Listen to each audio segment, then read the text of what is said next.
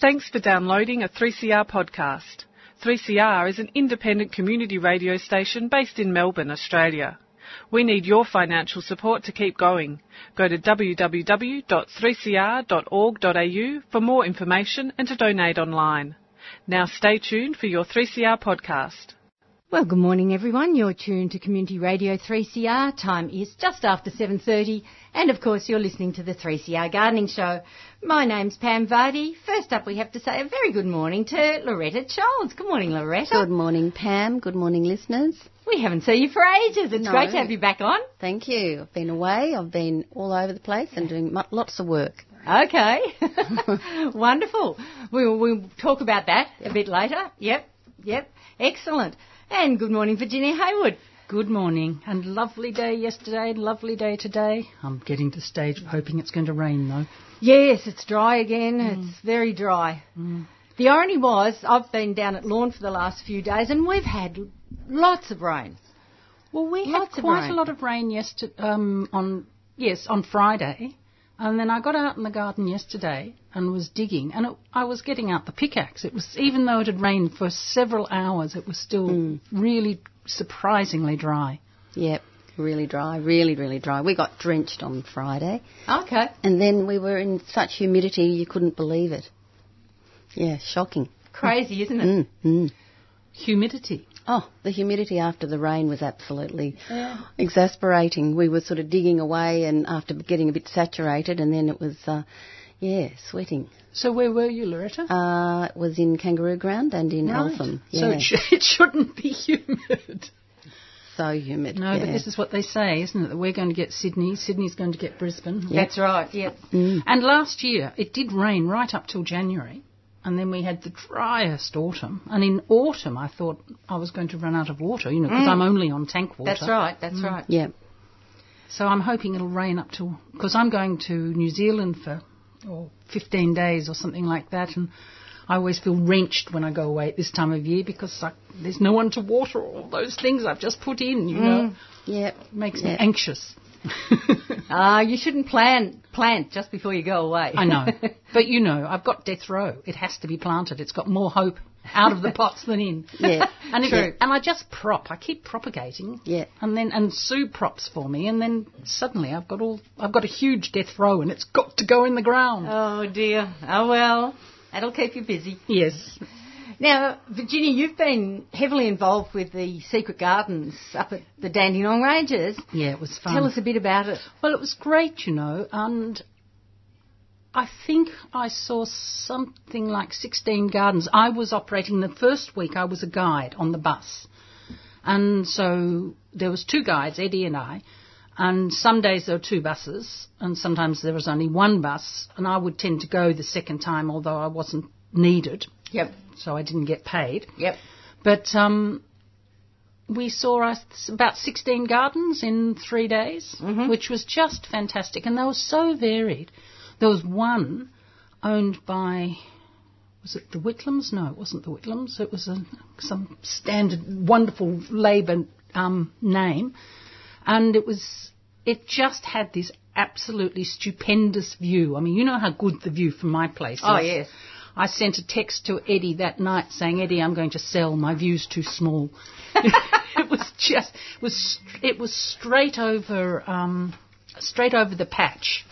So you got all these, the patch has got so many beautiful European trees, and although it was quite high above it, you could see all these trees, and then straight through to Gippsland. It was just this stupendous view. It was just fantastic. Wow. And the front garden was fabulous because it was the Dandenongs that had lots and lots of really old rhododendrons and things like that. Oh, yes. So the back garden was interesting, but who looked at anything? And I always think when I have my garden open, if people don't like it, they just have to look at the view because the view makes you feel fantastic. And you too, Loretta. Your view is extraordinary. Yes. Terrific views across the Yarra Valley there, yeah. And this year the Yarra Valley has had rain, and unlike most of Australia, it's green. It is. And we're going to be able to take hay, and there's no hay anywhere in Australia, and we're going to be able to harvest hay, you know. It's incredible, isn't it? Yes, we have had rain, although I mean, it's doing the usual thing. The soil's beginning to go hard. Mine is clay, so it goes rock hard. But so we did all these different gardens, and then the second week I had my garden open, and a bus arrived with about 28 people. Right. And it was such a lovely afternoon. It's so nice when you do the open garden scheme, you know, it's really hard work, 2 full days. Yes, that's right. Just to have an afternoon. Yep. So that you just don't get as exhausted. So I had a lovely time walking around with my garden with people asking me, what's this, what's that? I've got one rose, which is really stunning. It's the most beautiful, deep purpley blue colour. And I'll send it to Lizzie so she can put it on Facebook. I've no idea what it is, and millions of people ask me all the time what it is. I have got next week. You're going to have to get it identified. Next week I'll bring in a photo and get Graham to identify it for me, because it's just so beautiful. And so all my roses are out. Mm-hmm. My ixias the first lot of ixias came out maybe a month ago, and the pink ones aren't out yet, so all my South African bulbs are just looking magnificent. And it's just fun, you know. I love it when my garden's looking beautiful. It makes me happy. Yep, and fair enough. I met this really nice man called Robert on Facebook through plants, and he came up, this is a couple of years ago, and he brought me a rose. And he said, it's very vigorous. So I planted it next to one of my really old camellias, which it's as high as the house. I do have a single-storied house, not a double-storied house. Thank goodness. And it has just covered the camellias. So I've got masses and masses of pale pink flowers. Is it like a rambler? Or? Yes, it's a rambler. Yeah. And it's just magnificent, except it's next to the orange garden. I didn't want any pink in there, but it's too beautiful. It'll have to stay. It's one of the problems with my garden. I have absolute rules about colours. I'm going to have orange and purple and a bit of white in there. Put in some ixias, they're pink. Yep. Found a pink tulip in there. I mean, you know. And I've got this yellow rose in my pink and white garden, and it's so yellow. This year I'm going to put something on it, tie something on it, and I'm going to move it in autumn or winter, because it is just no good, you know. But that's the thing. I mean, once it dies down, you know, so you do need to we're having mark it in some way. We're having the Plant Trust Christmas party at my place this year. Right. And I'm just been going through pruning all my roses because I want them to come out again. Yep. You know, so I've been going through prune, and I've been pruning my salvias. And with most of them, I waited till after the open garden, because I figure even with dead flowers, to keep the height is a better idea. Yep. But it's interesting how late some things are too this year. I've found in my garden the wisteria is very late. Even the Banksia rose is really late. And you know, just wondering about that dry autumn. Yes. And things just sort of, not progressing in the same manner, because mine are up to a month in difference. But I found this was the coldest winter I've had. I lost things in We've frost. certainly had severe frosts. I've never been frosted before. Yep. I've had one or two things, but this year all my plectranthus have been knocked back. Oh, have they? Every one of them. They've never been hit before. I always find some of the heliotrope get hit. But, I mean, I think I'm growing heliotrope at the edge of its range.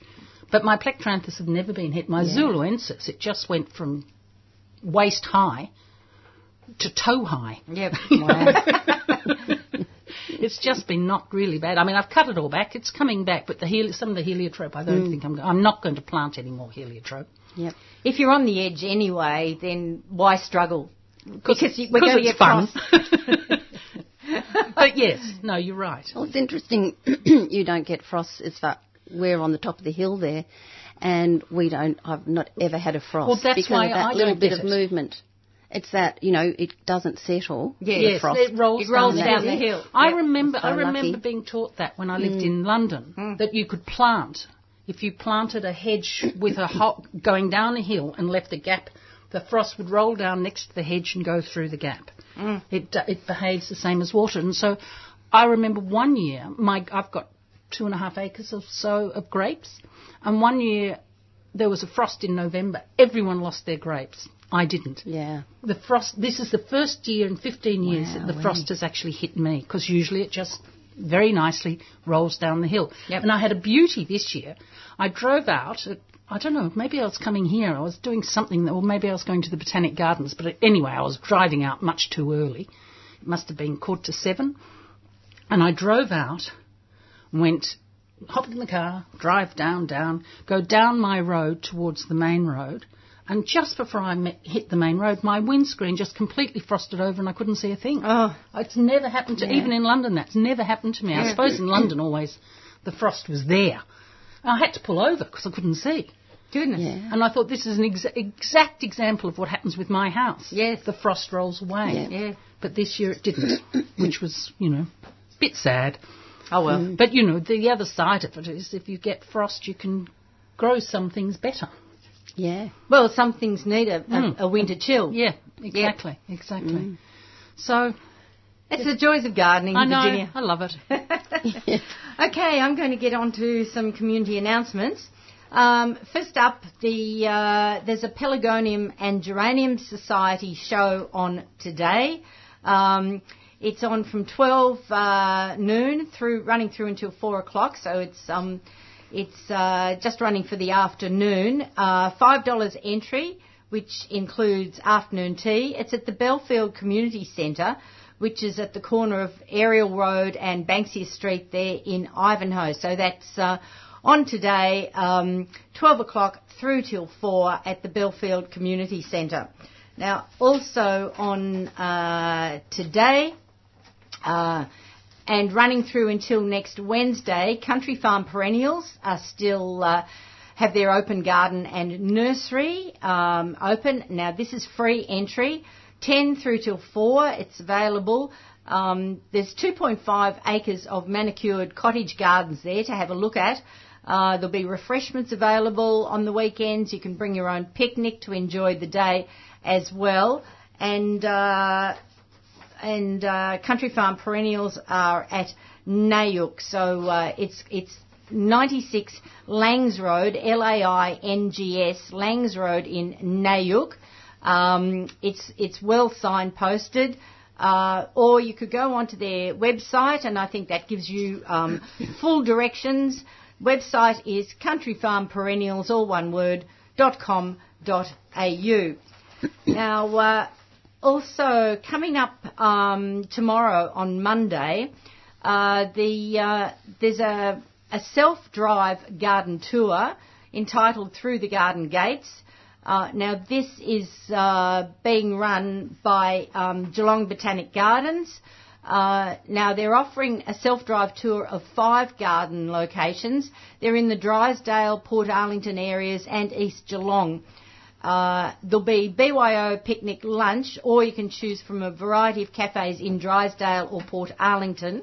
Now, garden entry and tour details are by pre-purchase ticket only, so presumably if you jump on online, you might be able to still go to that one. There'll be no tickets available tomorrow at the gardens. It'll be finishing with a delicious afternoon tea at Arundel, which is in East Geelong, and there'll be a plant stall and lucky ticket prizes there as well. Now, the cost is $30 if you're a member of Geelong Botanic Gardens, $40 for non-members. Afternoon tea is included. Now, to book your tickets, you can go to their website, which is Friends GBG, so that's friendsgbg.org.au, or if you'd like more information, you can try phoning the Friends office, which is 5222 6053.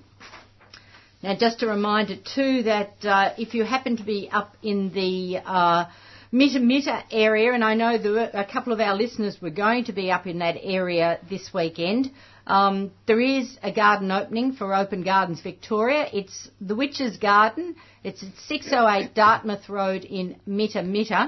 And it's also got a Monday opening as well because of the sort of long weekend. A lot of people, tomorrow isn't officially a holiday, but because it combines then with the Tuesday, a lot of people, I'm sure, are taking that Monday off. But the garden will be open 10 till 4:30, and then they're having a twilight opening tomorrow, 5 till 8, which will include a band performance as well. But today it's open 10 till 5, just the normal garden open hours. Our entry is $8. Children under 18 are free. Students $5. If you want to go to the Monday evening opening, though, that will be $40 entry because that includes the performance in the garden. There'll be plant sales, coffee and cake, local pop-up stalls selling craft, preserves and other local produce, and there'll be local art displayed in the on-site gallery there. So the address of that one again is 608 Dartmouth Road in Mitta.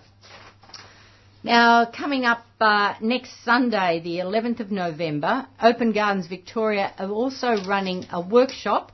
This is with Jessamy Miller, and it's all about chooks. Everything you've always wanted to know about keeping chickens in your own backyard.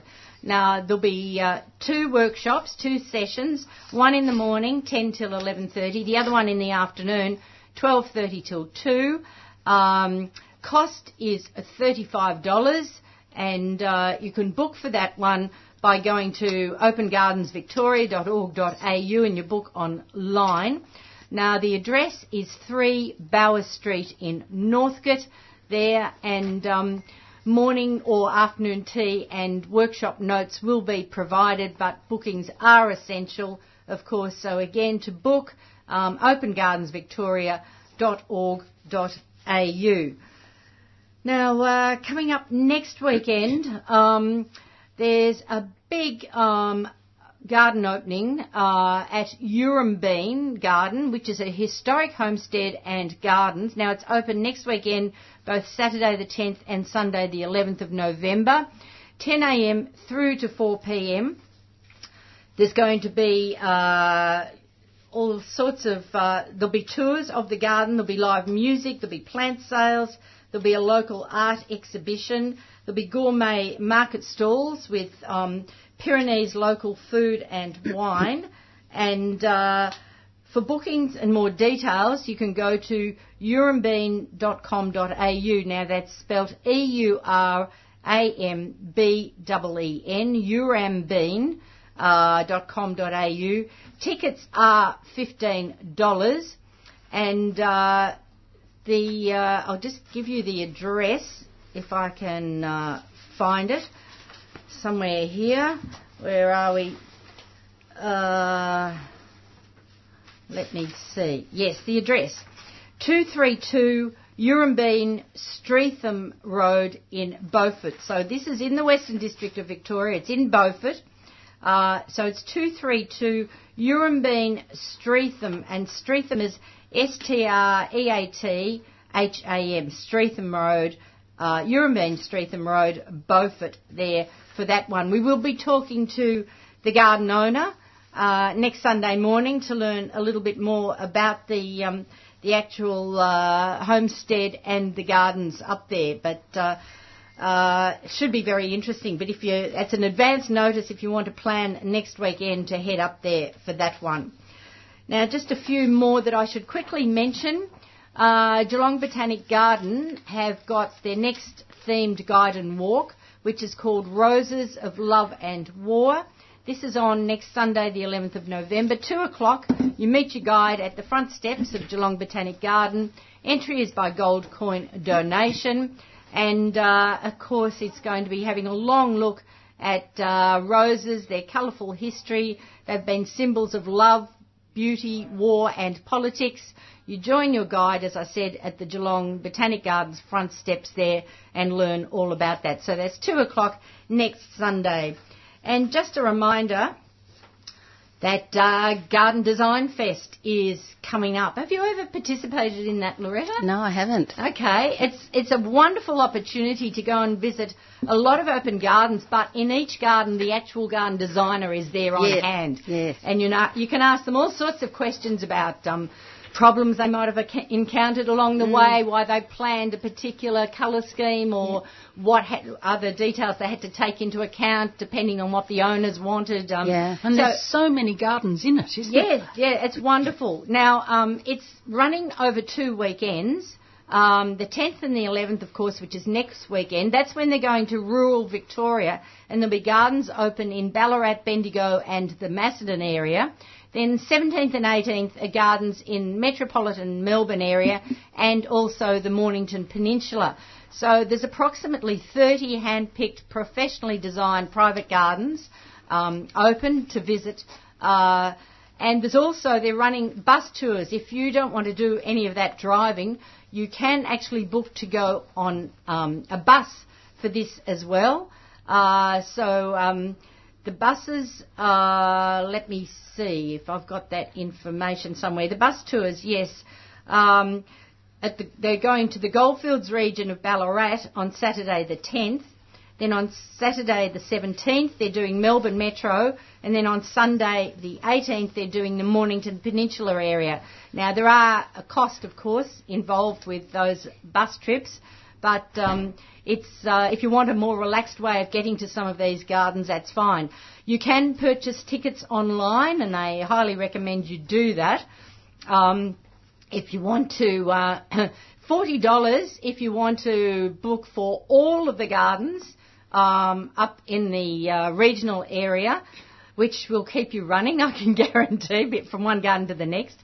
Or if you want to cover all gardens in the Melbourne and Peninsula areas, $60 for that weekend. But you can purchase single garden entry on the day at the garden gate. And depending on the size of the garden, single entry prices are $5, $8 or $12 for that one. So if you want to purchase tickets, simply punch in Garden Design Fest and it will all come up for you, and that's where you can also book the bus trips if you're interested in those ones. So the next 2 weekends are going to be absolutely fabulous. So I do recommend that that people take advantage of that, because this only comes up once every 2 years. So it's a really wonderful opportunity to see some of these private gardens that don't normally open up to the public. All right, well, it is high time we opened up our talkback lines for listeners.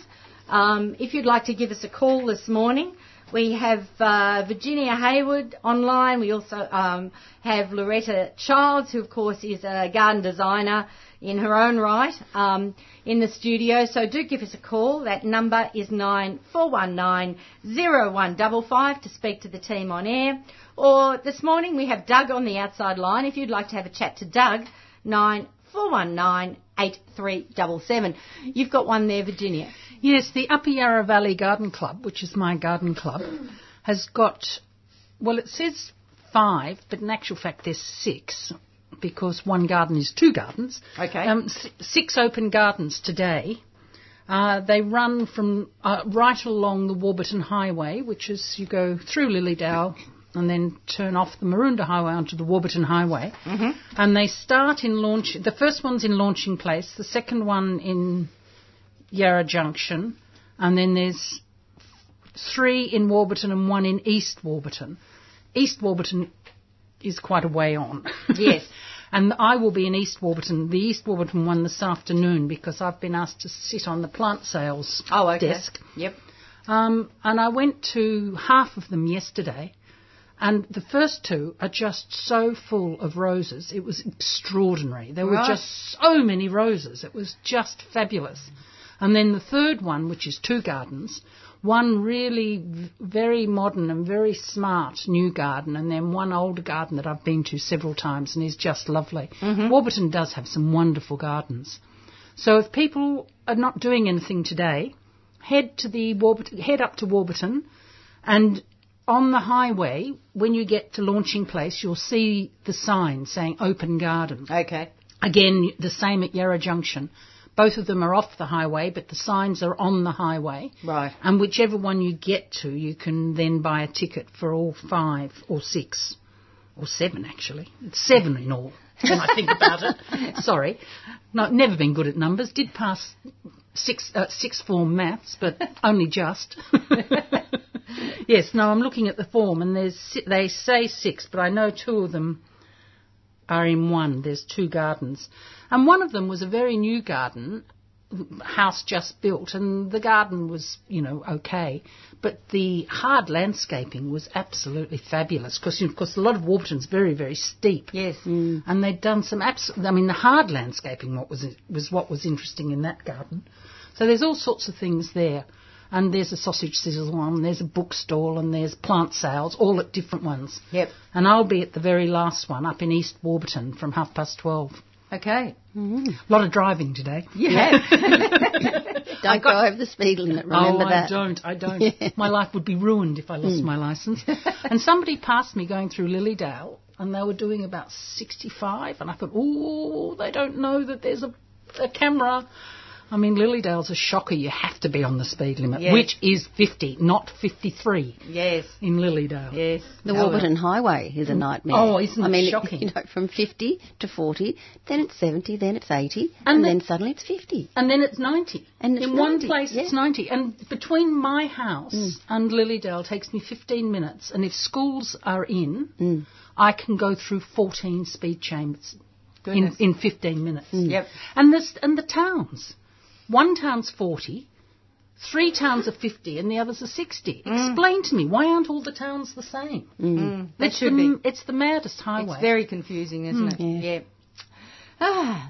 Loretta, what have you been up to? Have you got any projects that you're working on at the moment? At the moment I'm working, I've come from Sunbury, a job in Sunbury, which was a childcare centre and a brand new one, and this was pretty exciting in respect to they were really conscious of their habitat, and even though it was a new build, we had to create that habitat, which was with rock work, it was with waterways, it's with, logs in the garden, and, from absolutely scratch, we're really we've got there now. So it's really exciting because the children who, as we know, are spending these inordinate amount of time in childcare centres. Yes. So if there's sort of plastic and concrete and all those things, I sort of, from having 4 children myself, feel really passionate about it, and these have ended up with large mounds of rock that they have to scale and slide down slides, and teepees out of old stringy bark saplings, and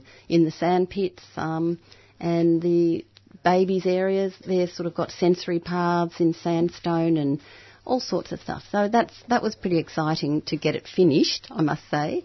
But from there, I've gone on to a job in Eltham, and it's nice to be at home. Not too far to travel. So to wander down 15 minutes down the road is really lovely, and it's a fabulous property, an original Knox box, as we call them.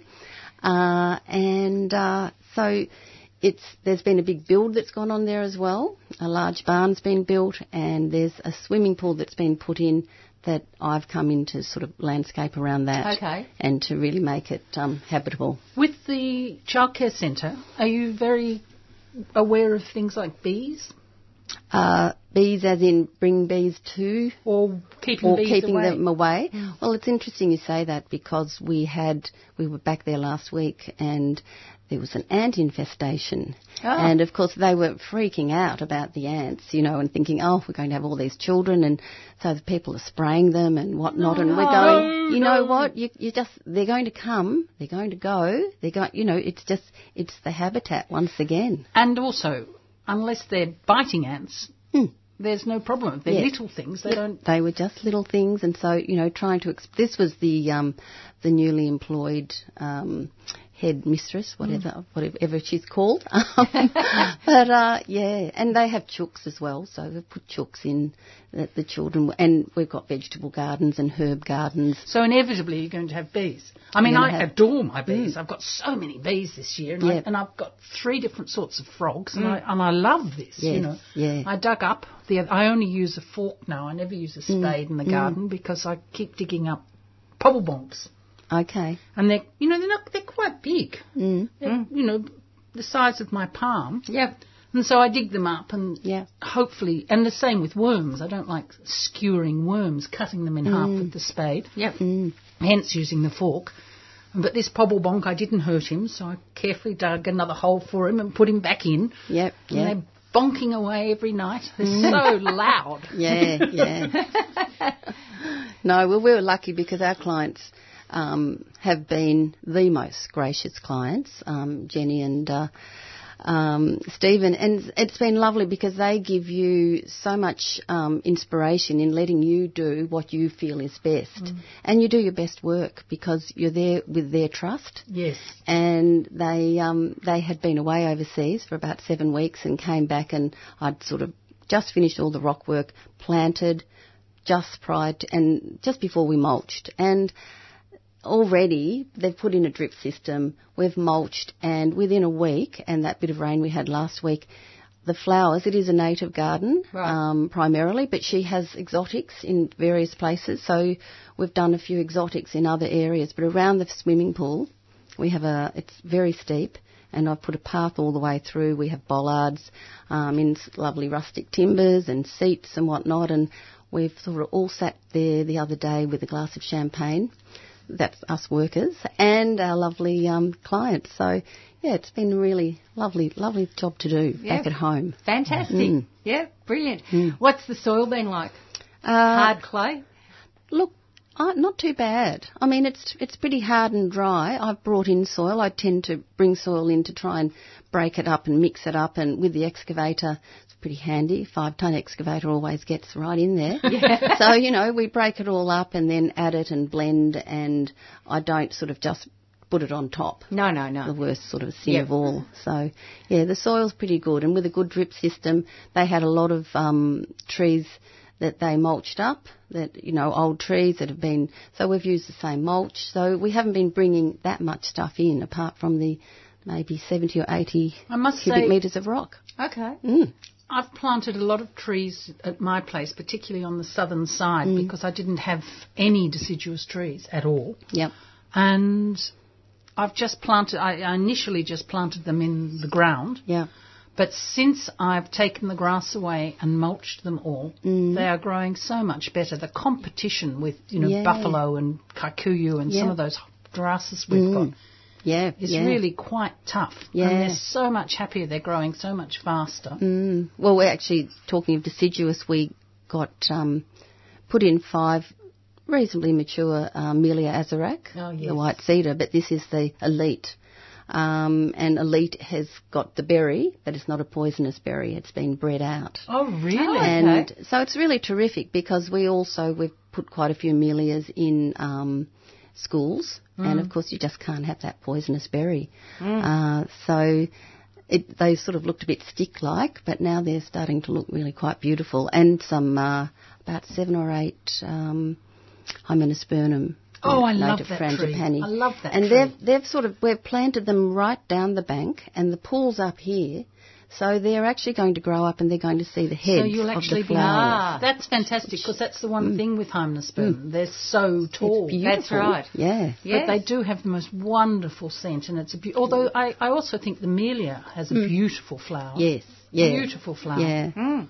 I love those trees. Yeah, they're fantastic. Although, aren't to they? be absolutely honest, I just love trees. But they've used Melia as street trees in parts of Eltham. Yep. And they work really well. Yeah, they do. And I don't know if they're probably not the elite, but they're still, well, I mean, they've got a family where they've got grandchildren and whatnot, so you're trying to be a bit more conscious. Exactly, Yep. exactly. And if we're putting them in a childcare centre or a school... It makes absolute sense. Yeah. Yeah. Although I do say to people who say, oh, is that poisonous? And I say, assume everything's poisonous. The best way to deal with your garden is assume everything's poisonous till proven otherwise. Yeah. And I do think it's the only way to go. Yeah, so don't chew on oleanders. No. Definitely not. Or Brugmansia. But I mean, seriously, why should you go around chewing on bits and pieces? I mean, plants are plants. I mean, if you really want something to chew on, then we always have such problem in the botanic gardens in autumn when the mushrooms come up. Oh, because we've got some really, you get very poisonous mushrooms, particularly under oaks. Do you find visitors try and pick them? Yeah. Because Really? some of the really poisonous ones actually look Look quite like an mushroom. ordinary mushroom. Yes. Yeah. And so signs go up everywhere and Yes. temporary fencing around, and it's, Gosh, I hadn't thought that being a problem in the garden. Yeah. And when I first came to my place, every year I'd find all these people turning up at in autumn wanting to come and pick mushrooms from my place. Right. Yeah. And because the man who sold it to me was horrible, I sent them all away because I didn't want anything to do with him. He was awful. Yes. But, you know, they every year they'd turn up for about 3 or 4 years. Goodness me. Because I've got some fairly unusual edible mushrooms. But Right. I don't pick them myself. I've got a friend in London, or she doesn't live in London, she lives up in Norwich, and she knows mushrooms, and and I'll go walking, when I'm over there, I'll go walking with her in the forest, and she'll pick all these amazing things and cook us this wonderful risotto. But I just don't have the confidence. Yeah. No, fair enough. Won't do it. Yep. And often it's how they're treated. Yes, in the cooking Yes, process. exactly. Isn't it? Yeah. Yes. You really need to know what you're doing. Yeah, for sure. Well, Burke and Wills. Burke and Wills died because they ate something that they'd seen Aboriginal people eat, but they only sat with the blokes. They didn't sit They with didn't the see women, how it was prepared. so they didn't see how it was prepared. Yep. Yeah, absolutely. Yep. Yeah. And I've got that in my pond. But I'm not eating it. No, fair enough. You are listening to the 3CR Gardening Show. We're running through until 9:15, so plenty of time if you'd like to jump on the phones and ask a gardening question this morning. We'd love to hear from you. The number is 94190155 to speak to Virginia or Loretta, or if you'd like to have a chat to Doug on the outside line, 94198377. Virginia, let's get started on some of your plants. Well, this first one, it's called Cantua buxifolia. We also know it as Pride of the Incas, although it's also called the Peruvian magic tree. And Wikipedia tells us that it's called Quantus, spelt Quantus, or Quanta, which is apparently what it's called. I mean, drop the U, Quantus. So the same as in the Yes, yellow. and you so rarely see a Q without a U after it. Yes. Yeah. And it's it's a very ordinary bush. It's a bit it grows to about shoulder height.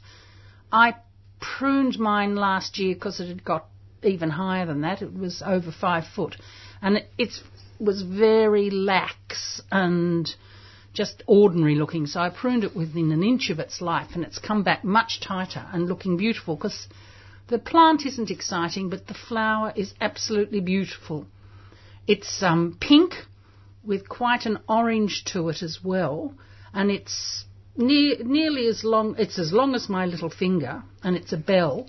So it's quite stunning. This very, very vibrant, bright pink. And you can also get it in a yellow, and Sue has got one where the yellow and the pink are mixed. So it's a rather special. It's the national flower of both Chile and Bolivia, and it grows up in the mountains, in the Andes. Okay. And we've got quite a few of them in the Botanic Gardens. It grows at my place very happily. It does say that it won't survive under -5, but I don't think I ever get under -5. And it flowers right on the end, so the branches tend to hang down a bit, and you've got these amazing things hanging down. And it flowers on new growth, which I hoped, but I wasn't sure, because I pruned it so hard. If it wasn't on new growth, I wasn't going to have trouble. But it's a really, really lovely flower. Pride of the Incas, Cantua buxifolia. Okay. We might go to a couple of callers next. First up, we have Chris, who's in Ferntree Gully. Good morning, Chris. Yeah, hi, thanks for that. Look, I'm just worrying about coriander. Mine have gone to seed, and it hasn't been very hot. Now, I'm just wondering what the best time for planting this Autumn. is. Autumn. But the other thing too, 2 things about coriander going to seed. The green seed is delicious to eat. Right. Particularly if you make curries. The green seed put in late. In fact, eat a little bit of the seed. It's delicious. And 2, coriander goes to seed if you plant it as a seedling. So let those seeds, the ones you don't eat, fall to the ground. Because it's one of those plants that loathes being planted as a seedling. And that makes it bolt. Right, I've been planting them as seeds, but it was probably only maybe 2 months ago, which would be, what, September or something. Is that too late, is it? No, well, it's not too late, but if you plant it in autumn, it does give you a longer... Much longer. ...spiel. Yes. But I plant it all year. And one of the things I do is when I plant it in autumn, I plant it somewhere quite sunny. But the ones I've planted recently, I've planted where they'll get afternoon shade because of the heat. It's the heat that's making it bolt. But I'd say just let it seed and they'll come up. And you let it seed, it'll come up, seed again, let it seed, and it'll come up. But also eat those green seeds. They're delicious. All right, and just one more question for peas. Now, some of the books say green feast peas can be planted from July to December and the other varieties in autumn. I don't think planting peas this late in the year would be a good idea, do you think? I think you could plant a snow pea. You could easily plant snow peas or sugar snap peas, yes. Yeah. Yeah. I agree. But green feast are the normal sort of things, and I don't know how I'd know whether it's green feast or not if I just bought a packet. That's the problem. Buy a packet that says snow pea. Snow peas, all right. Snow peas, that's when you eat the pod. The pod as well. Yeah. And the sugar snap. And the sugar snap for sure. All right, thanks. And just lastly, the other ones can be planted in autumn, like March or April or something like that, yeah? Yeah. And also, I've just been planting eggplant. Eggplant is delicious and really easy to grow. I have trouble with tomatoes because I keep, once it gets hot, I go down the beach and I abandon my garden because I can't do anything in it. And so tomatoes, you really have to be there all the time. But I find eggplant is a really wonderful thing to grow. And I've just been doing it now. All right, thanks a lot for all your help. Okay, that's fine. Bye. All right, next up we're going to go to Anne, who's out in Northcote. Good morning, Anne. Good morning. I wanted to ask, good morning, Lavetta, I'm a friend of Trista's. I just wanted to say hi. Hi. But also, hi. I wanted to ask about asparagus. I'm not sure how to treat it. Asparagus? Yeah, asparagus. Okay, I've never grown asparagus, so it's pretty tricky for me. Have you got the crowns? Have you bought the crowns, Anne? They've been in for about 6 years, something like that. So really? I've had a few crops from them. Right. But originally I remember the instructions were to let them, don't pick them for the first year or so. That's right. And the other thing with asparagus, it really needs to be fed. They're very heavy feeders, so you need lots and lots of organic food, cow manure or chicken manure or whatever you can lay your hands on, plus a good all-purpose fertiliser. And I tend to forget my asparagus, and then suddenly they've all gone to seed because I haven't picked them. Yeah, you've got to keep your eye on them. They happen very quickly. Yes. Back at the beach. Exactly. So once the initial growth patterns developed in those, you don't let them go to seed again after that, do you? I'm just thinking, they're in the hot sun all day, and do they need a little bit of protection from the seed frond? No, I don't. And you leave the fronds. Let the fronds come up and let them die down naturally. That's what I'm wondering. You leave those fronds on. They're like a bulb. I was going to say that. Yeah. When you pick them, you eat them. You pick them, you eat them. Then you just let them go, and all the frondy stuff feeds the base of the plant. I mean, I don't believe in tidy gardening. If you start tidying up your bulbs, your asparagus, you haven't got any way of feeding the plant. So it's very important not to get too tidy on things like that. But the question is that they've already fronded, and so I don't know what to do. Just leave them. Ignore them now. So if you don't cut them when they're ready to eat, let them frond, and then that sort of is protecting them from the sun. Yes. And I'm not getting, because I'm not quick enough, I'm not getting enough to eat. So I'm confused. If you let them go now, or if you'll still get some you should be able to pick just for another week or so. If you've had them in for 8 years, though, you don't need to. I mean, I'd be picking them as much as I could. You just have to honestly have a quick visit down to look at them each day. Once they start coming in. They really need to be harvested virtually every day. Mm. And I'd be keeping my eye on them, picking them as often as you can, and then just once they get too spindly, just leave the fronds and wait till they completely die down. But if you both Stephen and I found that by having a few crowns in, we weren't getting enough for what we wanted for harvesting. We were only getting like 2 or 3 a day, which was a bit annoying. So if you really want to have a feast of asparagus, you probably need to get a few more crowns next autumn and plant those as well to try and build up your supply. And they do say that what you should do is try and get male plants because they don't... The male plants don't have the berries. But I have allowed the berries when they come up to self-seed, and I still do get new ones, new asparagus plants. But the female ones tend to be thinner, more spindly in the spears. The male ones are the thicker ones. Are the nice thicker ones.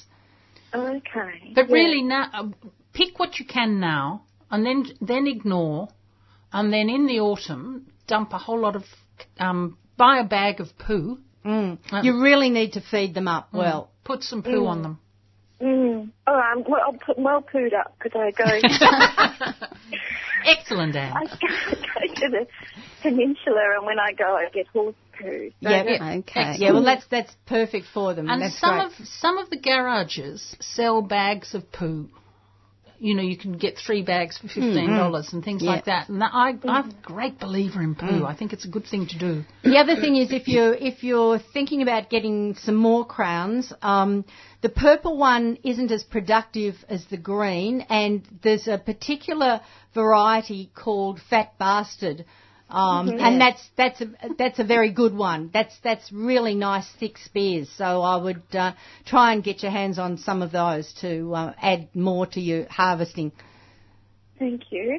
So with the crowns that are seeded, they won't really produce again. Is that right? Oh, they should. Yeah, they should go on continuously producing. Not in the same season, though. So the little arms won't. Oh, okay. Yes, you'll get more. All right. Definitely get more. Mine are only just coming into. Mine are only just starting to produce in the last week or so, and they will run through for. I'll get quite a few weeks of that. Okay. They will go on producing. All right. I'll leave the fronds, and I'll watch more carefully and try and pick them. Yes, because that's my problem. I do the same as you. I don't go out for a couple of days, and suddenly I've got fronds leaning over everywhere. And the more you can pick them, the more you'll encourage more to come along. So you do really need to try and pick them. Unfortunately, my neighbour has planted a Chilean willow on the other side of the fence. Oh no! It just takes all of this goodness and moisture. Yes. It's battling there a bit. But anyway, Never mind. Good luck. Thank you. So happy I could help you. Bye. Okay. You were there for me. Okay then. Good luck with that. Bye. Bye. Bye. That number again, if you'd like to ask a gardening question this morning, 94190155 to speak to Virginia or Loretta. Or if you'd like to have a chat to Doug on the outside line, 94198377. Question, Pam. Do you think that asparagus needs to be changed after it's been in after 10 years or something like that? I suspect the crowns probably do have a natural lifespan, and I've been meaning to ask Stephen whether I know he did buy a lot more crowns, but he was adding to his his crop. Because mine were there when I came, and so they're definitely over 15 years. Are they? Yeah. But they're still producing? They're still producing, yeah. I've been meaning, it's a question I've been meaning to ask too, because I don't know. I want to start a new one, I think, a Fat Bastard. I figure I should have a Fat Bastard. Yeah, well, they are definitely a much superior spear. You know, if you've got the choice, if you're starting again. Yeah, sure. I actually, being at a restaurant and the white asparagus, I don't actually find them appealing. to even look at. You know what I mean? You think of asparagus, and that I was at a very flash restaurant in Singapore earlier in the year, and we'll have the asparagus, and cost a fortune, but and it tasted okay. Well, in France they absolutely prize the white asparagus, but it's all at work because you've got to stop the light from getting to it, and I think it's lost all its flavour, to be quite honest, and it must lose some of its goodness. Yes, absolutely. Yeah. So but it's that thing about growing something that's difficult. Isn't it? Yeah, true. They do it with rhubarb. They do it with rhubarb, exactly. It's the same thing. But personally, I don't hold to the white one at all. Anyway. Yeah. Okay, as I mentioned, if you'd like to hop on the phones, 94190155, or to speak to Doug on the outside line, 94198377. Virginia, another plant. Well, I picked this morning, and it was almost light, so it must have been somewhere around 6 o'clock, and it looks absolutely appalling. Which tells you... It doesn't make a good cut flower. It's not a good cut flower. It's one of Stephen's favourite. He put it in, he did those books on my favourite plants. Yes. And it's called Jovelana, and its ordinary name is the violet teacup flower. So it has these... You can see there's all these little points. There's a lot of flowers on every on every tip. And they're tiny. They're only the size of your fingernail. Okay. And when you look in them, they've got all these freckles. Okay. They're very pale purple. And then inside there's a yellow dot and all these little freckles. It's as pretty as pretty as pretty. And I grow it on the southern side of my house, because most of the southern side still gets sun, but it's protected from things like the north wind. Yep. And it's another one that grows to about 5 foot. Also comes from Chile, and it does send out suckers, but it doesn't send them very far. So I've now got 3 clumps of it, all down that south side. So you walk along, and you notice it because there's so many flowers on it, and it's such an unusual little thing. Wander another 50 feet down, and there's another one, and then there's another one, and I've just done them from suckers. So once you've got one, you can give it to your friends. It's a really, really pretty thing. And it's almost oak leafy shape, tiny isn't it? little, tiny little oak leaf shape, yeah. And it's a pretty bush, unlike the Cantua, the pride of the Incas. This one, the violet teacup flower, is a sweet plant as well. So I think it's an interesting one to grow. So do you cut it back? Occasionally. Really. Yeah, okay. It's one of those ones that I'll have a go at, tidying it up. But I think I haven't tried cutting it hard. I haven't needed to. It doesn't get... It hasn't as yet. As opposed to perhaps the pride of the Incas. Which gets very leggy and messy. It's a much tighter bush, so it's quite happy as a bush. Yep. So I'm quite happy with it. It's a good one. Excellent. Okay, we're going next to Jeffrey, who's in Warragul. Good morning, Jeffrey. Good morning. Nice listening to your show. Bit of detective question. You were talking about Amelia Azarac before, weren't you? Or Amelia? Yes. White cedar. I was walking along Flemington Road a couple of days ago, yesterday. On your way to the races? And I walked past a house, and it was quite a coincidence. There was a sort of an avenue of those particular trees, which I think are a bit of a health hazard, perhaps, but because you might slip on them and break their neck. Yes. But in the front yard of a little cottage was a Japanese maple, which had quite a nice red leaf at this time of the year. It was cut. The leaves, had that sort of cut appearance. Yeah, cut leaf, yep. And there were bunches of little seed pods, almost identical to the Amelia Azarac hanging down.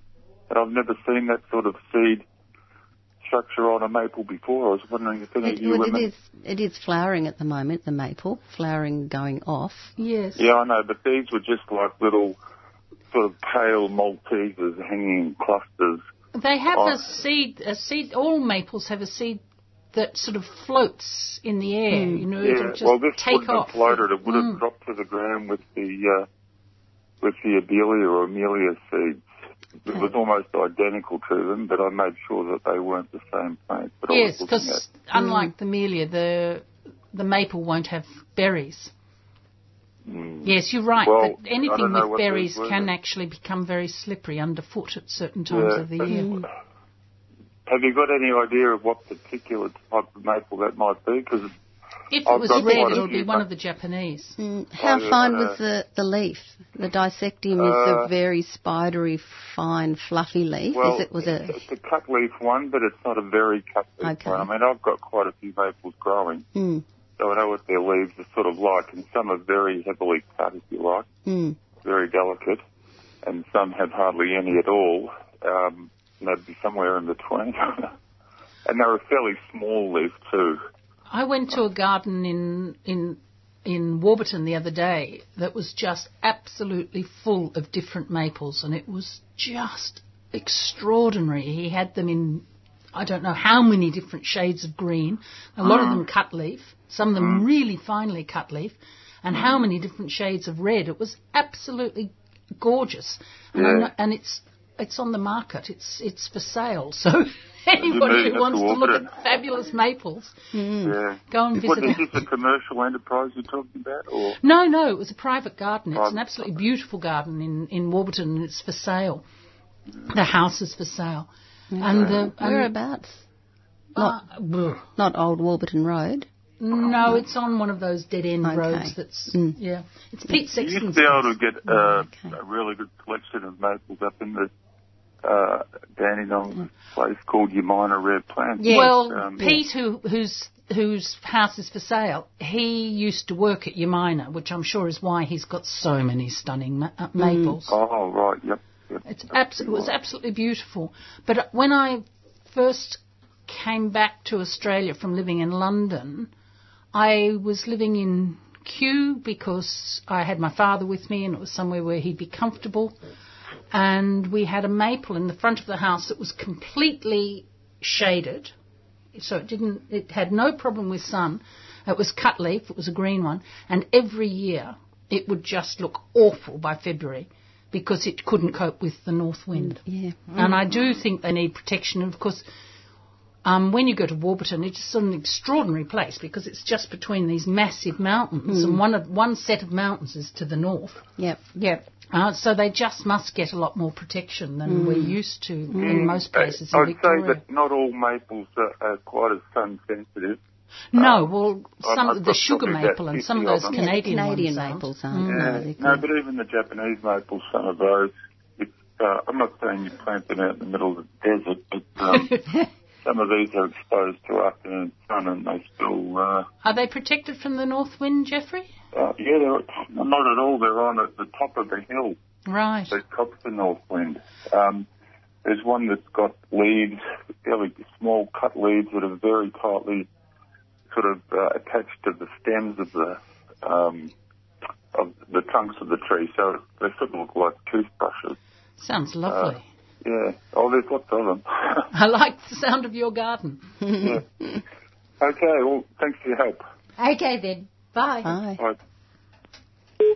That number again, if you'd like to join us this morning, 94190155, or to speak to Doug on the outside line, 94198377. Another plant, Virginia? Well, this one is beginning to look a bit worse for wear also, but is a really unusual plant. I grow it as an annual, and once I got it in, it agreed to come back year after year, like, your coriander will do.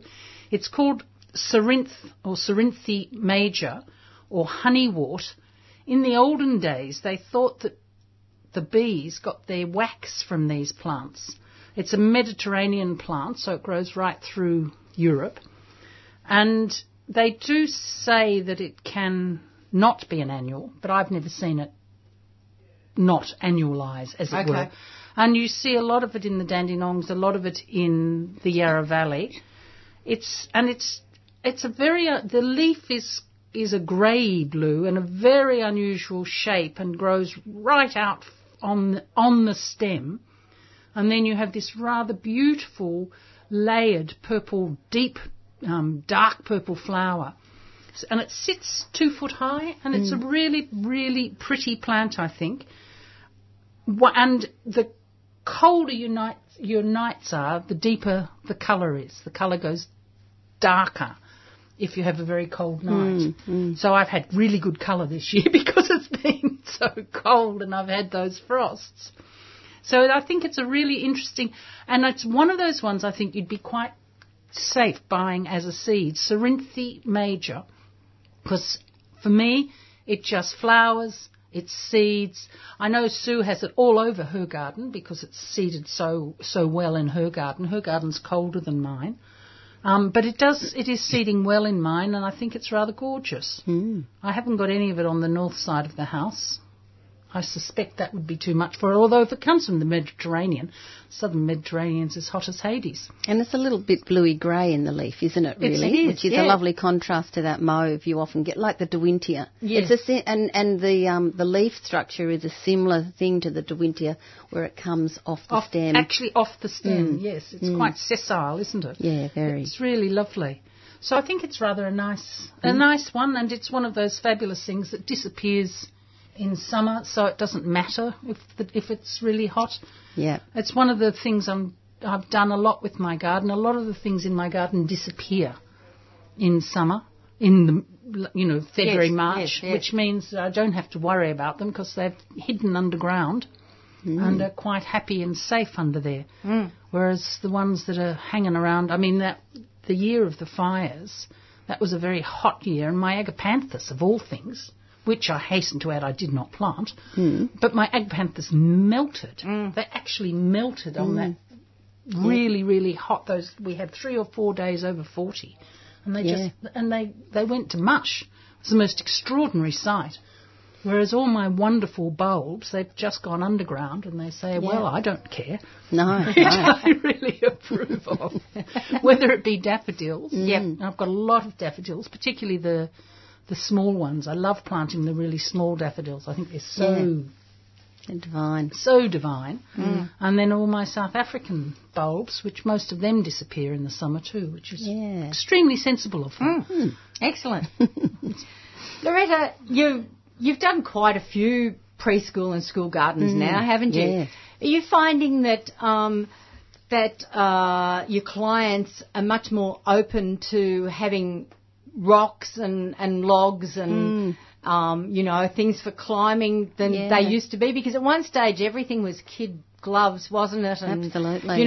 Children can't have a rock because children will fall over and hurt themselves or graze their knees. Or do you find that the attitude is changing? It's definitely changing, and I think even when it comes down to the insurance companies, because there is this risk factor in learning. So what they're talking about now is the risk factor poses the learning.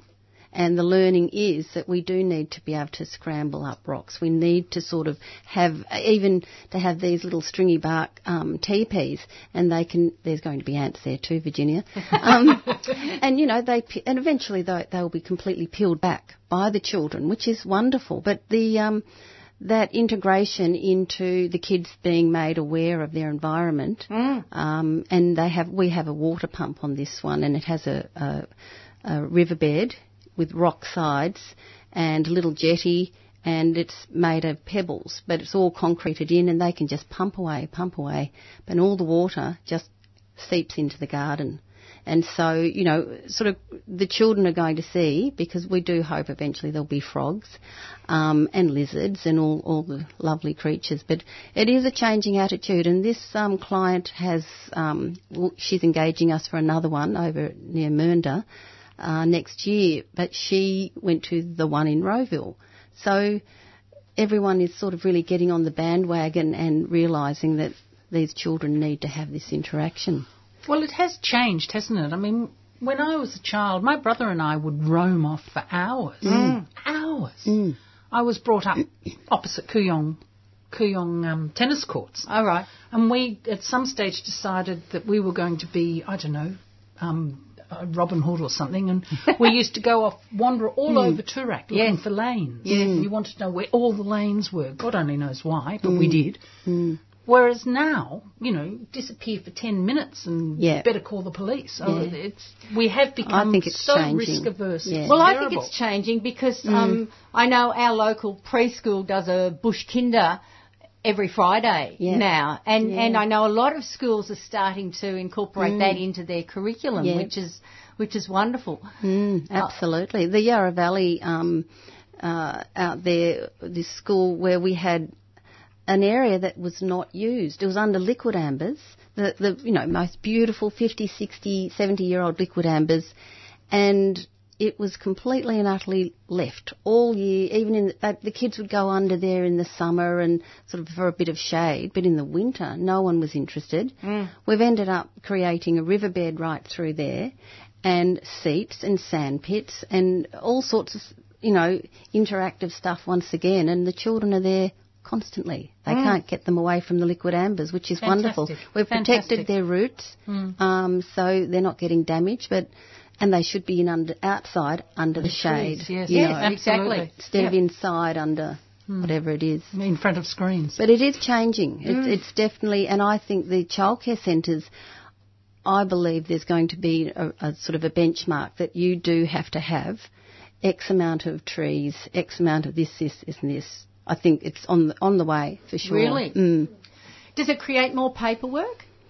I don't know because I'm not on that side of it, but our advice is that when I was doing one large mound and I got up the top and I'm thinking, gee whiz, it's looking pretty high up here. Maybe I should be a little person and just squat down, but it all seems to be absolutely fine. Okay. They're really good with it. So you'll make sort of a mound that is maybe 4 or 5 metres in diameter out of clay, and then we cover that in soil after we've rocked it. So I've rocked all the way around. They've got climbing areas. The other side is just a runway, just in mulch, so they can run down. And then we've planted melias, or it might be casuarinas, and then mass planting of tanika or, grasses of some sort. So the whole mound becomes a big hairy mound of rock and trees. And the kids can't wait to get out. We always, when we're building, we tend to have some of the clients' friends and children. They do a little bit of a run around, and they're into it. So, great. Yeah, it's really good. Yeah. It's lovely. That's fantastic. Yeah. Brilliant. So, we've got a little bit of that. My partner Julie, she's just building at the moment, but she's had a garden she's been establishing kangaroo background for nearly 20 years. Right. And before they build, so they've lived there in the old house, and now they're building the house after all these years. Okay. The children are sort of in their teens, and we're just starting to do connect to the house now, and that's really very exciting project. It was on Open Garden 2 years ago, and there's going to be people were coming to the Open Garden and they're saying, look, it's the most beautiful garden. It's just extraordinary. But what about the house? They don't match. You've got this amazing garden of exotics and natives and whatnot, but they just couldn't get the picture of the house being not that good. Right. So, yeah. So now it's rammed earth and black charred hardwood timber. Oh, wow. And it's black as black, so it's actually charred, and that's vertical timbers with the rammed earth and corten. Okay. So it's 3 beautiful mediums, very natural, and the garden's coming up to it at the moment, so it's very exciting. Wow.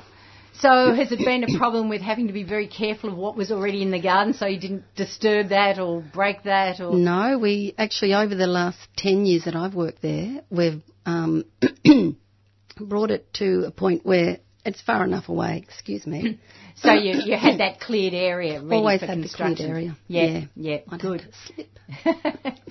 Excellent. We might go to a couple more callers. Next up we have Wendy out in Reservoir. Good morning, Wendy. Yes, good morning, and as always, enjoying your discussion.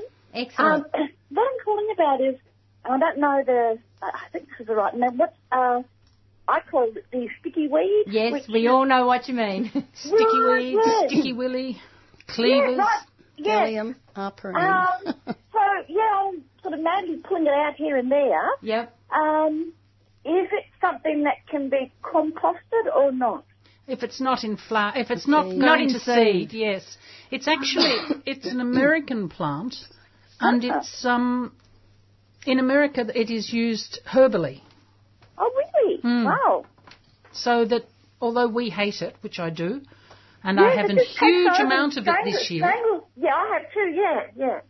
I have a huge amount, and it is easy to get out, and I don't even worry about taking out the root because it's an annual. It's the seed that is what goes on. You've got to do it before it goes to seed. And if you get it seedless, it's definitely fine in your... It's probably good for your compost because it's a herb. Okay, well, you can actually eat it. Yes, you can, and they make tea out of it, I believe, in the States. I'm not going to make tea out of it. I'm not going to eat it either, but I can think of more appealing things to eat, personally, but... And also the other one I'm having trouble with because of my little dog is called commonly known as wandering dew. Now I had a lot of wandering dew in my garden. If you're just persistent, you will get rid of it. Okay, right. And again, it's absolutely fine in the compost, but it's bad for your dog. Very bad. It is worth... They get skin allergic reactions to it. Yes. My dog, and she's always scratching and itching. Yes, well, but I got rid of mine. It's still every now and again I find a bit of it comes back, but my front garden was full of it. Right. And when I was having a long phone call, I'd just go and sit down next to it and pull it out. You know, and you dig down to get the roots out? Or I just pulled it out and pulled it out. Okay, actually, you can do quite well with just a metal rake. You can actually rake it out. Oh, wonderful. And that will make your job a lot easier. Wonderful. Thank you very much for that. I'll get to work today. Okay, good on you. Go, Wendy. Bye. Bye. And next up, we have Gail out in Arthurs Creek. Good morning, Gail. Good morning, everyone. Thanks for taking the call. I'd like to put in a plug, please, for our garden walk next Sunday, the 11th of November. Right. It's at the Arthurs Creek Mechanics Institute. That's where we start and buy our maps. And we've got 5 private gardens open. We've got Jane Anwar's pottery, Tara Stubby's paintings, Melissa Thomas's garden sculptures, many, many things at the hall to enjoy. And this is our 30th year of consecutive garden walks. Wow. So we think, we're pretty proud of that. Yes, you're doing very well. That's amazing. And all the proceeds of the day go towards the Arthurs Creek Mechanics Institute and its continuing restoration, which is wonderful. One of the gardens we're opening this next Sunday is a garden that's the owner has contributed to the Whistlesea show this year and won heaps and heaps of prizes in the vegetable section. Ah. So we're really looking forward to seeing her veggie garden plus yes. the rest of her garden this weekend. Yes. And, can we find it online, Gail? No, it will be under the Arthurs Creek Mechanics Institute web page. Okay. Right. But for those who want to drive out, Melway's reference, 393B4. We sell tickets from 9:30 at the hall until 3, and the gardens are actually open until 5:30 p.m. How many gardens, Gail? We're having 5 this year. 5, okay. And where do they start? You can go in any order, but we've got some in Arthurs Creek, one just off in Doreen, and another 2 in Nutfield. Okay. So we're very close. Yeah. It's within 10 minutes drive from each garden. Excellent. Sounds like fun. Yeah, we really have appreciated 3CR's support over the years, so we hope that some of your listeners might come. Have a look. Oh, good. Love an open garden. I'll be down at the hall. Introduce yourself. I'm Gail. All right, Gail, I'll look for you. Thank you very much indeed. Gail, just before you go, tell me if people turn up to the hall first up, can they get some sort of a map to give them directions of where the different gardens are? Or we have a little booklet that we produce each year. Right. It's got in the booklet. It's the front page has got 30th annual garden walk on it and the date, and then from then on we've got a description of each of the gardens in the booklet. Plus, in the very middle we have a map. Excellent. So people can choose which order they go in, but the people selling the booklet will advise you depending on how many people they've sent one way or the other. Sure. Okay. And what about costs, Gail? $20 for an adult, students and children free. And that covers what? The 5 gardens. The 5 gardens. Wow, that's cheap at the price. It's exactly the same for us this weekend in Warburton. Good, yes. We're $20. Yes. Yep. For I think 6 that's gardens. very reasonable. I think it's good extremely value. reasonable. So this week I'm going to Warburton. Next week I'm going to Arthur's Creek. It's Sunday the 11th. Thank you very much. And we have really lovely Devonshire teas and all sorts of things to eat as well. And one final thing, are all the gardens wheelchair friendly or? Oh, look, mostly. They're all, the wheelchair could get into all of them. Yes. There is a walk from some parking areas, but on any garden that has got that walk, people can take the car to the top and take people out up there and then return the car to the car park. Excellent. Yes, so no, we've taken all that into account. That's great. One of the gardens, which is very big, has even got, toilet facilities and everything else there. So other than that, the toilet facilities are at the Arthur's Creek Hall. Yeah, sure. Lovely. Okay. Thank you very much. Well, all the very best with it. Thank you. Thank you. Just pray for good weather now. Yes, absolutely. Yeah. Oh, but look, gardeners don't mind rain. In fact, we love rain. I would adore rain. Yes, exactly. Okay, thanks very much, Gail. Thank you. Bye-bye. We are running through until 9:15, so you've got about 25 minutes if you want to jump on the phones and ask us a gardening question. The number again, 9419-0155, where we have Loretta and Virginia in the studio. Or if you'd like to speak to Doug on the outside line, his phone line's free at the moment, 9419-8377. Virginia, we can go to a couple more plants. Well, one of my favourites is the Ixia. I've put one of the ones that's finished on Facebook because it is the most spectacular. And then I have this one, which is the duck egg blue Ixia. And the one I've put on Facebook is one of the parents of this. And so it's much, much bluer with a very, very, very navy blue centre. Okay. Which makes it quite spectacular. I got it from Greg Balderston, and he assures me that if it gets really wet one summer, I'll lose it. Right. Oh, right. So I have to try and remember where it... No, they don't want... Whereas this one, the duck egg blue one, it's absolutely beautiful, and people come into my garden and just go, oh, wow. And it clumps up. I was going to ask you. It clumps up beautifully. I've now got a clump that's as big as, what's that, a huge platter.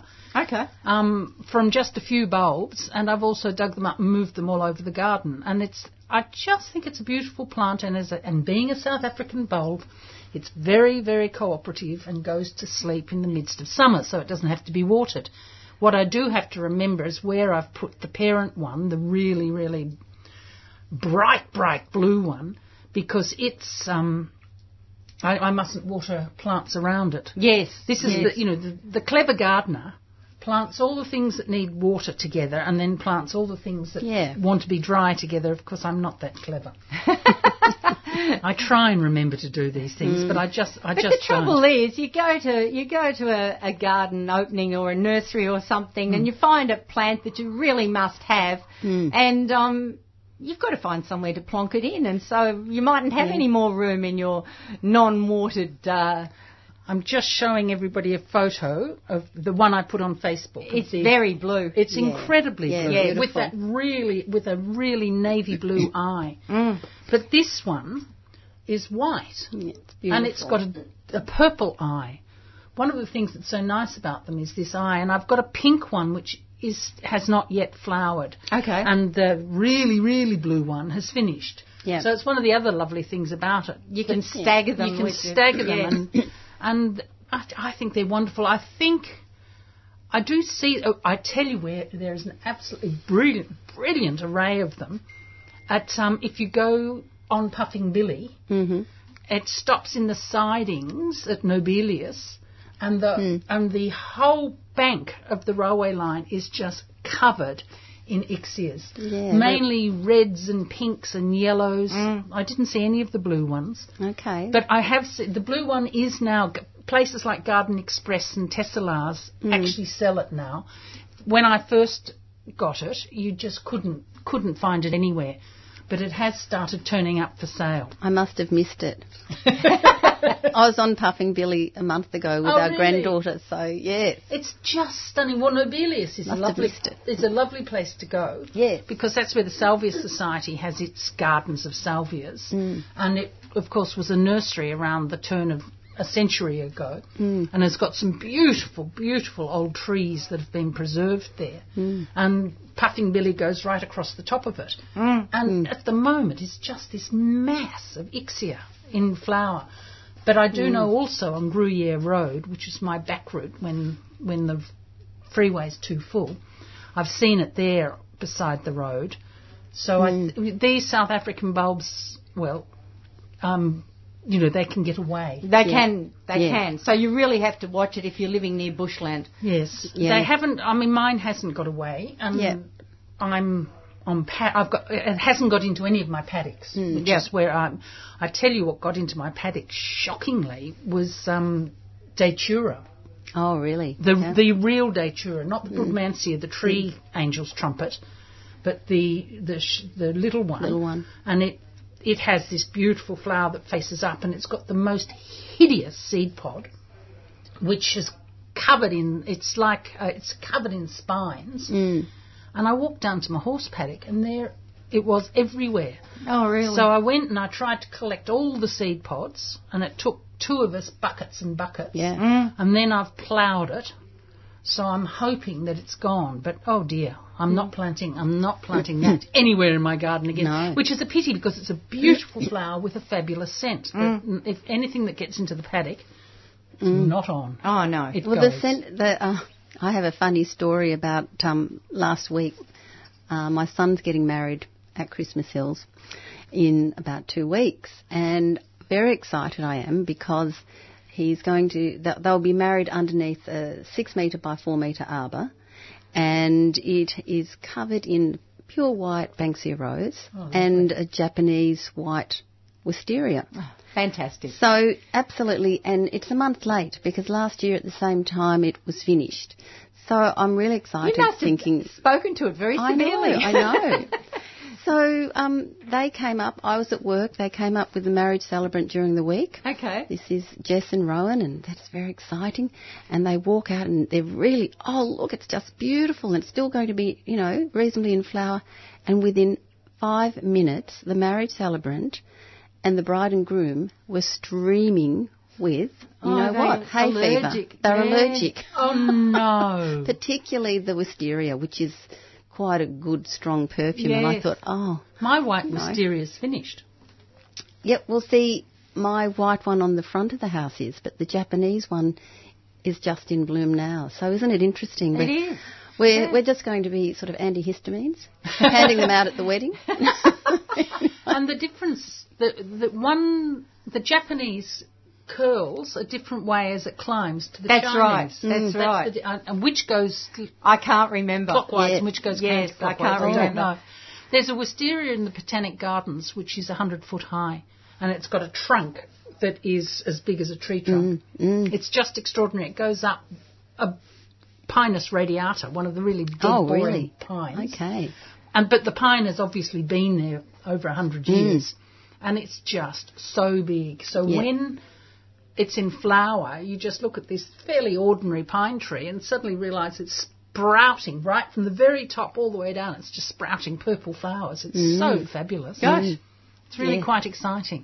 It's just by Mueller Hall, so it's right in the the beginnings of the garden. Oh, I love my Botanic Gardens. I was thinking of that when, because you were overseas earlier this year, Pam. Yes. And we were. Yes. And we're up in Scotland, and so the daffodils, they were sort of pretty well fading out. It was the end of spring, last month, and but what I was loving was talking about that sort of consecutive order of things were the bluebells, which were everywhere up around Edinburgh, and then the that beautiful mauve wild rhododendron, Just all the way down. The purple one.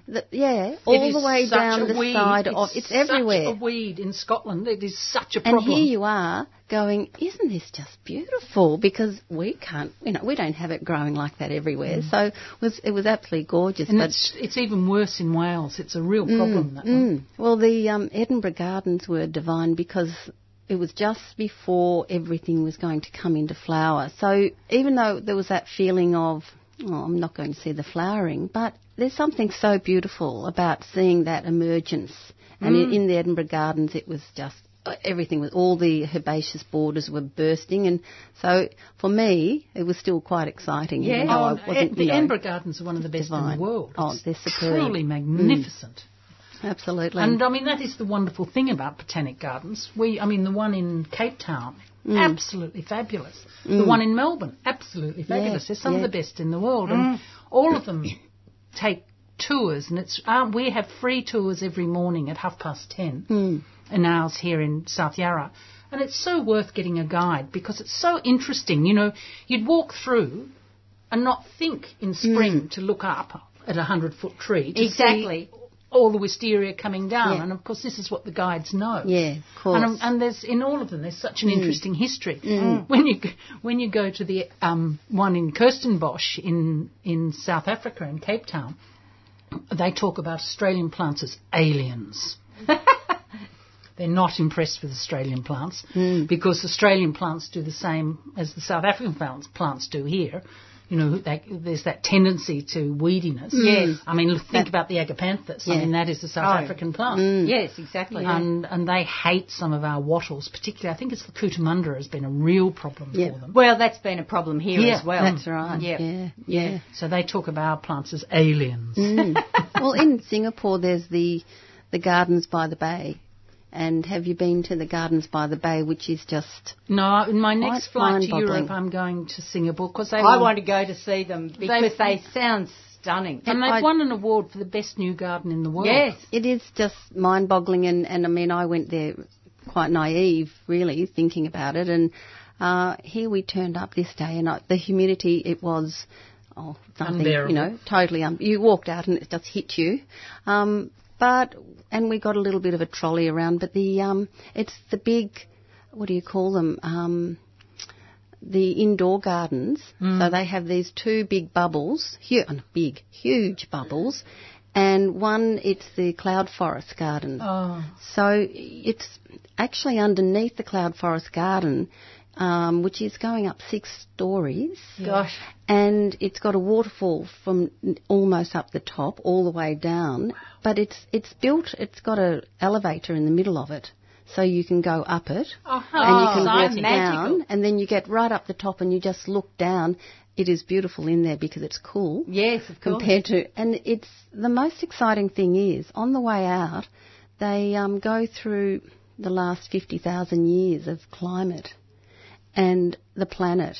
And there's this amazing movie that you can't leave until you've gone through this. Wow. So for everyone who goes into it, and there's a lot of tourist people who are touristy, not nuts like us, gardeners. And, everyone's got to go through and take into account the planet. And that was one of the most spectacular parts of it.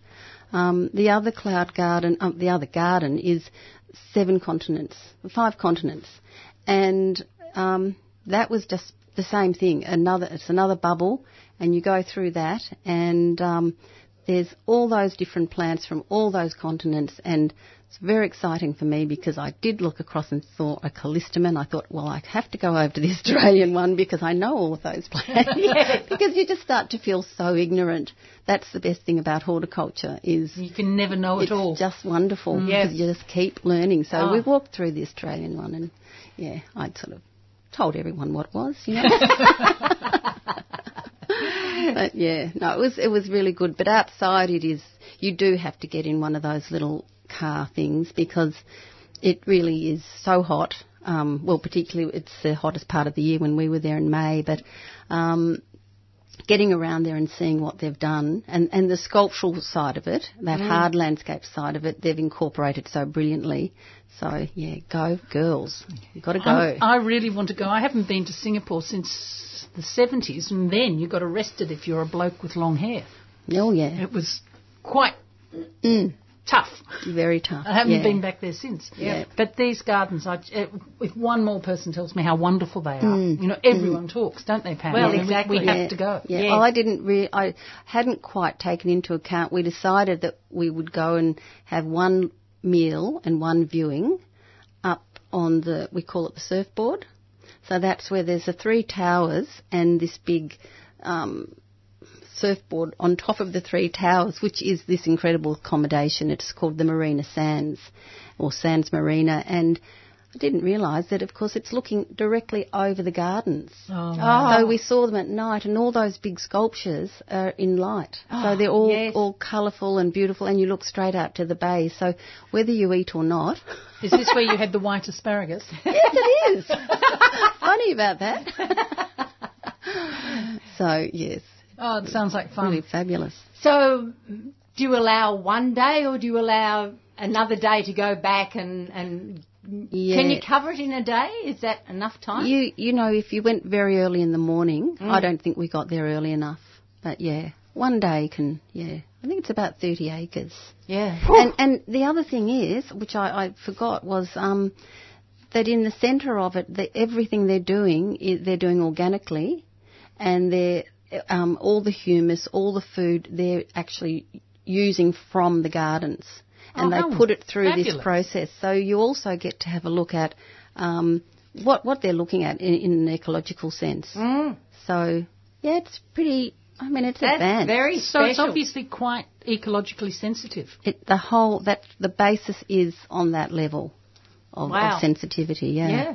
Well, I suppose they're an island. They're another one that'll be worried about being, losing themselves with global warming and the sea rising. Yeah, absolutely. For sure, We've had a message come in to say that that Paul Bangay's garden up at Stonefields is going to be opening 17th and 18th of November for the Stephanie Alexander Kitchen Garden Foundation. So 17th and 18th, if you've never been up to have a look at Paul Bangay's garden up there, that's his own private house, but he does open it quite regularly to the public, particularly as fundraisers for, I think he's on the board of management with Stephanie Alexander's Kitchen Foundation, so he opens it up. So it's an opportunity to go and have a look at that garden if you haven't seen it.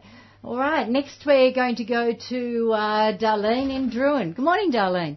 Good morning. Love your show. Thank you. I've got the 2 little leaves come up, and then all of a sudden they become, it looks like an ivy, and it's all over my garden. I'm just wondering, where does it come from? And I haven't had it before. Are you sure it's an ivy? Well, it's got it only comes up with 2 leaves at first, and then the next ones looks like an ivy. After that, they look like an ivy. Yes. What would it be then? Is it not a weed? It's a weed, but it's not an ivy, you don't think? Well, it's odd that if it's everywhere. Yeah, I mean, ivy will be spread by birds. Because they form a seed. Yes. Yes. And whatever it is, you might want to leave one of them go just to see what it is. I don't let them get too far. But the rest of them, yes, clearly you want to remove them. Yes. Okay. Or take a piece down to your local nursery and get them to identify it for you. All right then. Now also I've got another weed, and it's got a yellow flower. It looks really pretty. Oxalis. Yes, oxalis. And the terrible part about it is it's in my garden, and it's where my frogs are. So you must not poison.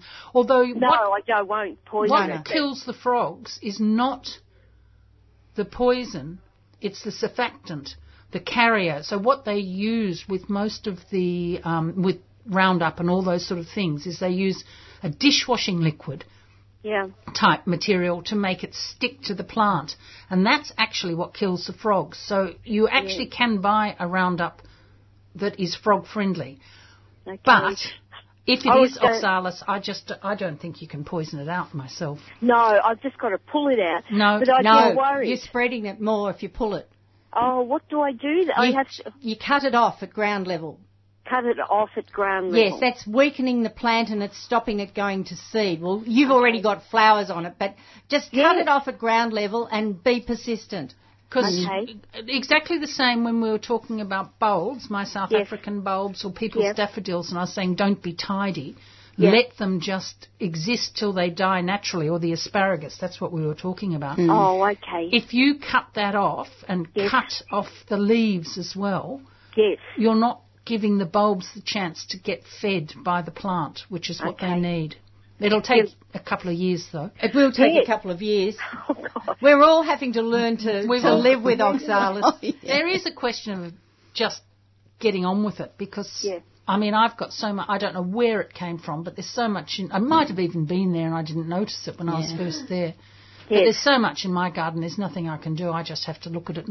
And remember that if I was still a Londoner, I'd love it because you can't grow it in London. Okay. I've got a wild garden and it sort of worries me because I've got frogs. I've got two types of frogs. I've got the bonking one. That's and the other. What is that? A pobblebonk. Yeah, well, I've got two of those. We think there's two. And there's the other little tree frog that drives us mad, and we've got teddies.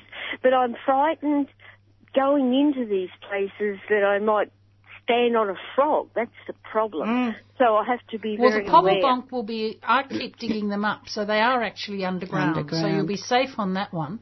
Oh, okay. And I didn't know this till recently. Frogs go back to the same pond that they grew up in to have their teddies. It's amazing how deep they can be. With the excavator work that I do, my excavator driver has X-ray vision when it comes to lizards, frogs, whatever. I find it amazing. He'll pull through and then he'll just stop the machine and jump out. He's just divine, you know. And he runs over and says, "What are you stopping for?" He said, "Oh, there's a little frog, and here's a frog, you know, the size of a 50-cent piece." Yes. And he's seen it, you know. Yes. Because so many of them are really quite deep, they really get down in there. Well, that's how they survive, because if the ponds dry out, they're right down in deep, and then as soon as it rains and the ponds fill again, you'll have them back. I've got a dam in my garden, and I emptied that to my bottom dam in the paddock because I wanted to reline it because it was leaking. Yep. And in the bottom we found 3 long-necked turtles. Oh, my gosh. Wow. So we picked them up with great care, walked them down to the one in the paddock, and I'm hoping they'll come back. Yeah. That was very exciting. Yeah, very. Fantastic. But congratulations, you've got the frogs there, which means that you must have a very healthy garden. So well, it is healthy because it's not pure, you know, it's untidy and people go, but that's great for habitat. And the really little birds, when I moved into my place, I had no small birds. Yeah. Just none. And I've got so many now because I've created a habitat for them. Yeah. Yes, I've definitely got a habitat, and I've also got my nature strip is full of everything, and it's really quite Excellent. it's lovely. Yeah. Good on you. Fantastic. Well done. Thank you. Okay then, bye. Bye. We've only got a few minutes, Virginia, but let's try and cover a couple more flowers. Well, one of the things I've brought in, these are, and I'm very naughtily, I haven't put this one on Facebook, but I'll take some photos today and put them on this afternoon. These are gladioli. Now, these are very delicate, small flowers. This is the species that the big, ugly Dame Edna Everage things have been bred from. And there are 1 or 2 of the big, ugly ones I quite like. But the species ones are beautiful. They're so delicate. There's nothing delicate about Dame Edna. No. Or her Gladys. No. And these are just so... I've got a pink one, which has got beautiful... Well, it's very, very pale pink, but when you look inside the bulb, it's got much darker pink stripes. And then the white one, and I find this white one does reproduce itself rather a lot in situ. Yeah. So it's all right. And it's just a lovely, soft white. When I came back, my best friend in London, her sister was the head gardener at Sissinghurst. Okay. And I used to go to Sissinghurst all the time on Mondays when it was closed. Mm. And I came back and I really wanted to do a white garden, not realising that a white garden in Australia just disappears because the sky is just so much more vibrant. You know? A white garden in that soft grey of Britain is fabulous, but it's not here. But I do love having some white in the garden. I think it looks fabulous, but not all by itself. And, of course, the other thing I brought in was the white Watsonia. And some of the Watsonias are definitely weedy, but the white one I don't see it on the roads like I see. It's the red ones, and the pink ones. Yes. But it stands 4 or 5 foot tall, and it's just a mass of flowers at the moment, and you can see it right across. My garden must be 3.5, 4 acres, and you can see it right across the garden. And it just looks fantastic. I think it's a very, very crisp white. Isn't it? It is, yes. I mean, that's a little bit milky, the species gladioli there, but that's really crisp. The Watsonia is very crisp, and I've got another Watsonia which is called the Bride, I think, and it's a smaller pink flower, much the same length of flower, but a smaller flower, and it's rather good too. So just at the moment, Watsonias are doing for me very well.